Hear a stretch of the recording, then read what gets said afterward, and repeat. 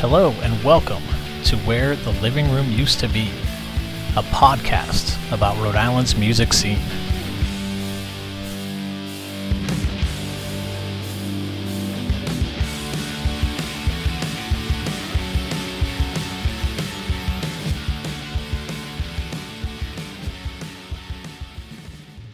Hey everyone, it's James.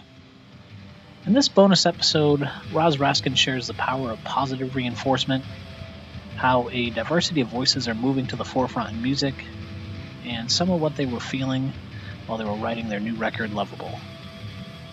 I hope you liked the episode, and if you could do me a favor, please leave a rating or review wherever you listen to your podcasts. It would mean a lot. Thanks.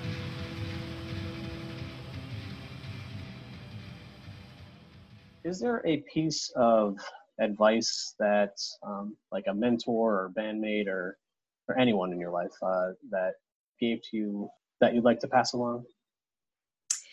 You know, I think for me, one of the best pieces of advice I ever got from someone was, there's a few that I can think of, but I think one in particular, Greg Takamoto, the band director that I had in high school.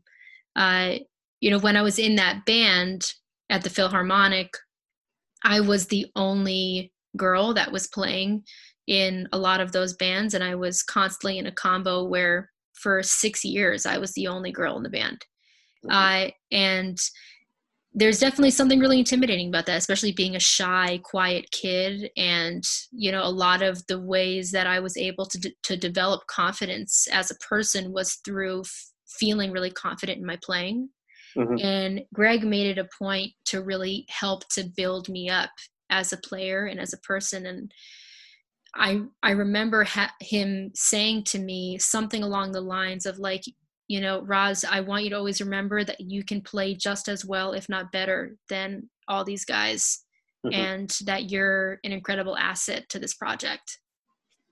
That's and awesome. I think that hearing that from someone who was just so beyond cool feeling, he was probably in his early to mid 20s at that time. And I'm like 13, 14, 15, 16, in that period of time. Yeah. And to hear somebody who I just thought was the coolest person in the world say that, and really use the power that he had in the situation to help me grow as a person, I think was so special.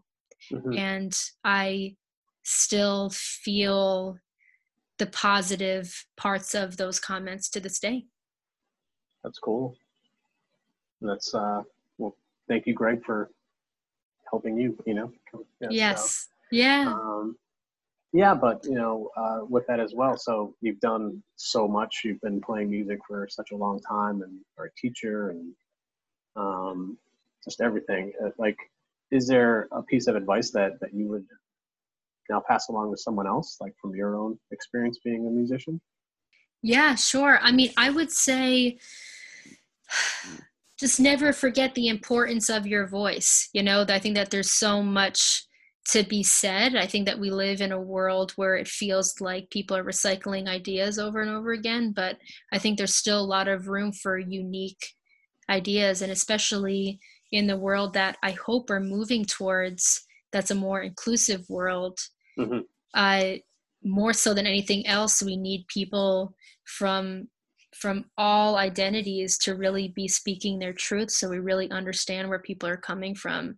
So I think, I think that really, I hope that people, young and old, all ages, just really feel empowered to speak to where they're at as people and to be sharing their stories, so more and more people feel comfortable coming forward about who they are, and what their stories are. The more and more we hear that vulnerability from people, the more people feel moved to share those things themselves. Yeah, no, I completely agree.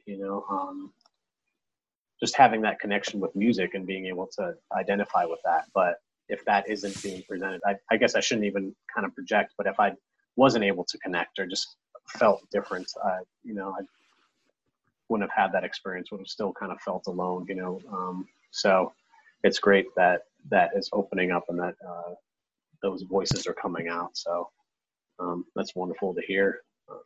Yeah, I had someone I know said to me this comment a few years ago that really bummed me out.